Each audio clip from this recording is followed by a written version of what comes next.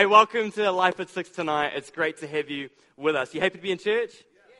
Awesome. It is wonderful to see you because tonight we're coming to the fourth and final part of a series that we've been running. You may or may not have realized we've been doing a series, but over the last few weeks we've been looking at the story of the gospel, the overarching story of God and humanity and his plan for us. You know, we started at the beginning with God's design. His design, the fact that he created us, he planned us and purposed us, but then we fell. We rebelled against God, we disobeyed him, and because of that, sin entered the world. And then we got to last week where we looked at the fact that there is still good news, that Jesus came and he took our place, he became our substitute. We looked at the saving power of the cross, but there's one more step in this journey. There's one more step in this journey, and that is our restoration. Our restoration, the process of God taking where we were, transforming us gradually. And this series has actually come from a book. It's come from a book called Pathway, which is this book here. This book was designed by Edge Church in Adelaide, who we've started to become good friends with. And this is where this series has been come from. And so the purpose behind this book is to help you initiate a conversation about Jesus. We've given this book out to everyone in the church, everyone over the age of 13. So if you haven't got one yet, you're able to get one after the service.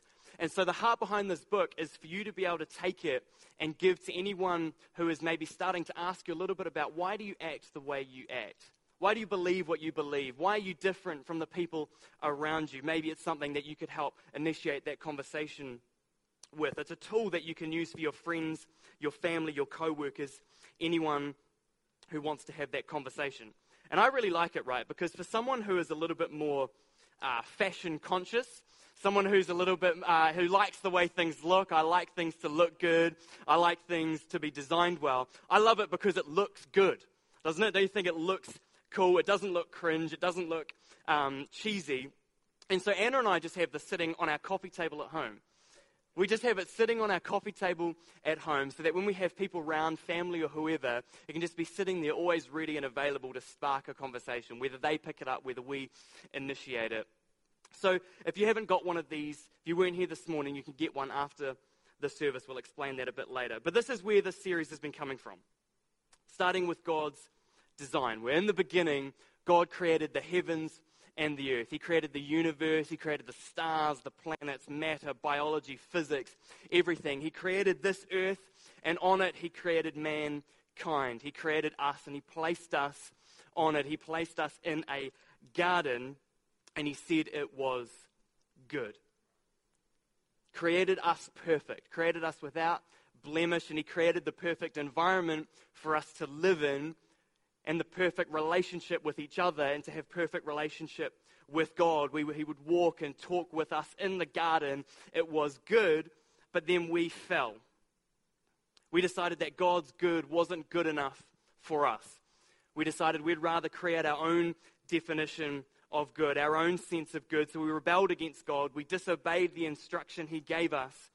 And in doing so, we allowed sin to enter the world. We allowed pain and suffering, disease, brokenness, and death to enter this world. And we've had to live with those ever since. Ever since our creation has been scarred and tainted with that original era. But not only that, our relationship with God was tainted. We severed our connection with him. We rejected him, and so instead of being able to walk with him in the garden like we used to, instead of being able to have that close face-to-face relationship, he's had to remain at a distance. But as we looked at last week, God didn't desire to be disconnected. He didn't desire to be distant. It was his plan and his design. He created us to live in relationship with him. That is what he wanted. That's what he desired. Not because it was good for him, but because he knew it was best for us that we lived in relationship with him. So he made the ultimate sacrifice by sending his son Jesus to come to this earth, to live a perfect life, but be taken and killed as a substitute for our sin. He became sin for us. He became the likeness of our sin.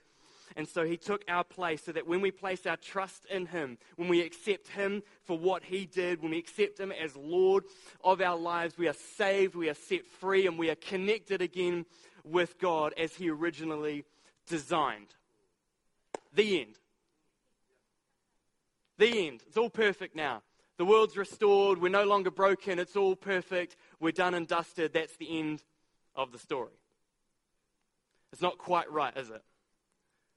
We wish that was the case, but unfortunately it's not. Yes, Jesus has come, but it doesn't mean that this world is perfect again. It doesn't mean that we are perfect again. It doesn't mean that we still don't have brokenness. Sin is still a part and is still a problem of this world. And so there's one more step that we're going to look at tonight, and that is restoration. Restoration, our restoration, the process of God taking us and making us more and more like Him. You see, when we accept Jesus, as we talked about last week, we are instantly made right with God again. That is a transaction that takes place. We are instantly connected. We are forgiven. All our past mistakes and our sin is forgotten and forgiven. But from that moment, He begins a process of transformation. Begins a process of gradually taking us back to His original design. And I'm thankful for that. I'm thankful that I'm not the same as when I was when I first met Him. That there was stuff in my life that God has been able to deal with over the years and years I've journeyed with Him. I've been privileged to grow up in a fantastic family, but it doesn't mean that I didn't still have issues I had to deal with. It doesn't mean I was perfect. I had it all together. And so I'm thankful that God has taken me and He's improved me. He's made me more and more into the man He wants me to be. And that's what God does. We're forgiven, but we're not made perfect straight away. And there's a verse in the New Testament which sums it up really sort of perfectly for me. This is a verse that I find really painfully accurate in my life. Every time I read it, it's from the Apostle Paul. I hear it and I go, man, I feel you, bro. I'm with you here. It's Romans 7, starting at verse 15. I don't really understand myself, for I want to do what is right, but I don't do it. Instead, I do what I hate. Jumping down to verse 21. I have discovered this principle of life, that when I want to do what is right, I inevitably do what is wrong. I love God's law with all my heart, but there is another power within me that is at war with my mind. This power makes me a slave to the sin that is still within me. Is there anyone else that is on my level with this verse? I know what the right thing is to do. I know the way I should be living my life. I know the decisions that I should be making. I know that I shouldn't have to be struggling with these things, but I just still struggle to do it. I still keep facing up to the same bad decisions. I still keep coming up against the same insecurities, the same mistakes, the same errors over and over again. I know I should get up early and go for a run, but instead I stay in bed until 10 a.m. and have a glass of Coke for breakfast. I know I should, true story, that was Friday. I know I should probably eat more healthy, but those of you who know me, I love a Big Mac Hunger Buster. I know I should get up and spend more time with God. I know I should read His Word more. I should spend more time in prayer. But the new season of Brooklyn Nine-Nine is just way too good. Netflix is way too attractive, or Fortnite is way too much fun. I want to do what is right, but I inevitably do the opposite. I know I should forgive that person, but I still hold that grudge. I know I should stop thinking these particular thoughts. I know I should spend more time at church. I know I should give. I know I should serve. I know I don't have to deal with depression. I know I shouldn't have these anxious thoughts. I know, but I still struggle to do it. I still struggle with it. And it's because even though we have accepted Jesus, even though I have accepted Him, I've been forgiven, I've been made clean, He's forgiven all my past mistakes, it doesn't mean that I will never sin again.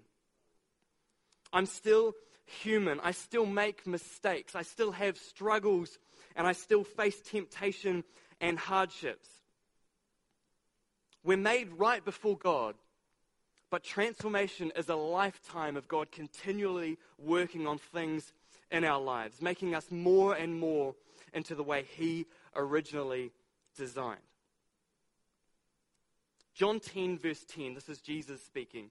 My purpose is to give them, that's you and I, a rich and satisfying life. My purpose is to give you and I a rich and satisfying life. I know that God wants more for me. Other translations say live life, want them to have life in abundance, or live life to its full. God has a rich and satisfying life for me. He wants me to live life to all its fullness. He wants you to live life in all its abundance. He wants you to have those breakthroughs. He wants you to overcome those struggles you're facing. He wants you to put those things behind you, but I can't have that if I continue to live the way I used to. I can't have those if I continue to live outside of God's design. You see, when an engineer makes a car, when he designs a car, he knows that car inside and out. He knows that car inside and out, and he knows the potential that's in that car. He knows the car's top speed. He knows how far it can go before it needs a top up, all the potential that's in it. He knows the right type of fuel that you should put in that car. He knows the right type of tires it needs, the best conditions to drive it in, the right kind of roads that it needs to travel on. And so he gives you a manual outlining all those things. He gives you a manual explaining all those things. He doesn't give you the manual to rob the joy out of driving your car. He doesn't give you the manual to take the fun out of owning and driving a car. He gives you the manual because he knows the potential in that car. And he goes, if you want to see this car live up to the potential that I've placed within it, if you want to get the most out of this car, if you want this car to have a rich and satisfying life, these are the guidelines that you should operate this car under. These are the guidelines you should run this car. And it's the same with us. God has designed us. He's planned us. He knows us better than we know ourselves. He knows the type of fuel I need. He knows the type of tires I should equip, the right conditions to drive in. So he's given me a set of guidelines, not to rob the joy out of my life, not to give me a set of rules to follow, but because he knows the potential he's placed in my life. He knows that he's got a rich and satisfying life for me, and this is how I get to it. These are the guidelines to living that. So we need to allow God to begin to transform and change us. To allow God to bring that transformation in our lives, but it requires our obedience. It requires us following those guidelines. It requires sometimes maybe facing painful process. Painful things in our life. For some, it might look like, I've got to make it to church even though I'm tired in the morning. Or even though it's cold at night, I've got to make it to life group, whatever it is that you've got going on. Maybe I need to allow a mentor to speak the truth and love into my life, to have someone who can speak to me and say, hey, I noticed this, maybe you should change this, whatever it might be. And Carl made this amazing comment this morning, which I want to echo, is that we will be a church that will do that journey with people. That we will be a church that will do that journey with people, that we will mentor people, we will gather around people, regardless of where they're at in that journey, that we will stand beside them and see God release everything that they have for them. Romans 1 verse 2. Don't copy the behavior and customs of this world, but let God transform you into a new person by changing the way you think. Let God transform you. Let God. It's a decision we've got to make. We have to allow him to do it. We have to make a choice. We have to give him permission. He won't force it upon us. Just like he didn't force you to follow him. He doesn't force you to love him. He gives that to us as a choice. And it's the same with transformation. We have to allow it upon us. We cannot transform ourselves. This is the trap I fall into time and time again, where I get stuck trying to strive and strain, trying to make myself better on my own, going, no, it's okay, God, I can figure this out on my own. I don't need to go up for that altar call to get prayer. I can figure this out. I don't need to tell my mentor about that sin in my life. I can get through it. I can find that breakthrough. It's okay, I can do it. But the truth is, I can't. I don't have the power. I don't have the ability. All God is wanting from me is my obedience. He's wanting my obedience and my trust. It's a daily choice that I have to make. And Philippians 1 verse 6 says, I am certain that God who began the good work within you will continue his work until it is finally finished on the day when Christ Jesus returns. He began the work. He began it. God started it. From that moment I accepted Jesus on the cross, he started it, but it means that he will see it through. and He will be with me every step of the way. He will be with you when it's good times. He'll be with you when it's storms, when it's going through painful process. God's promise is that He will be with you because He started it, and He will see it to its completion. He will see it to its end. If the band would like to join me again. You see, when we accept Jesus, when we accept what He did on the cross for us, I'm forgiven of my mistakes. We're forgiven of our sin. We're forgiven of our errors. But we don't suddenly have all our issues magically taken away. We don't suddenly have our brokenness fixed. But the difference is that those things no longer define us. Those things no longer define us. We are now defined as children of God. That is where our identity lies. As we sung before, we are who He says we are. You see, before Jesus, we were defined by our sin. We were defined by those actions. In that verse we read earlier, it says we were a slave to sin. You know, a slave has no identity other than who his master is. The slave's identity is who his master is. A slave has no rights. A slave has no authority, no power, no property, no value. But that is no longer what defines who we are. We are no longer defined by our actions, by our sin. We are defined by the love that God has for us. We don't have to earn this love, earn this acceptance. This is given to us freely. And we can now live in the truth that God loves us. That we are His children, that we are His sons and His daughters, that He has more for us, that He has a rich and satisfying life for you. He has an abundant life for you. That is who He says you are. And so as we end this series tonight, I want to take this opportunity to open up the front for prayer. You know, we've been going over the series for the last 4 weeks, and I don't want us to leave it not having changed a little bit. Not having taken an opportunity for God to come and to move in our life. So if you're here tonight, and if you've got things in your life, you're going, all right, God, I need you to work in this. I need you to transform this part of my life. Maybe there's an addiction going on that you want to get rid of, you want to see breakthrough in. Maybe you've got thought patterns or processes that you need changing. Whatever it is, God has a rich and satisfying life for you. Whatever it is, depression, anxiety, loneliness, worthlessness, addictions, those things are not God's design for your life. They're not His plan. They're not His purpose.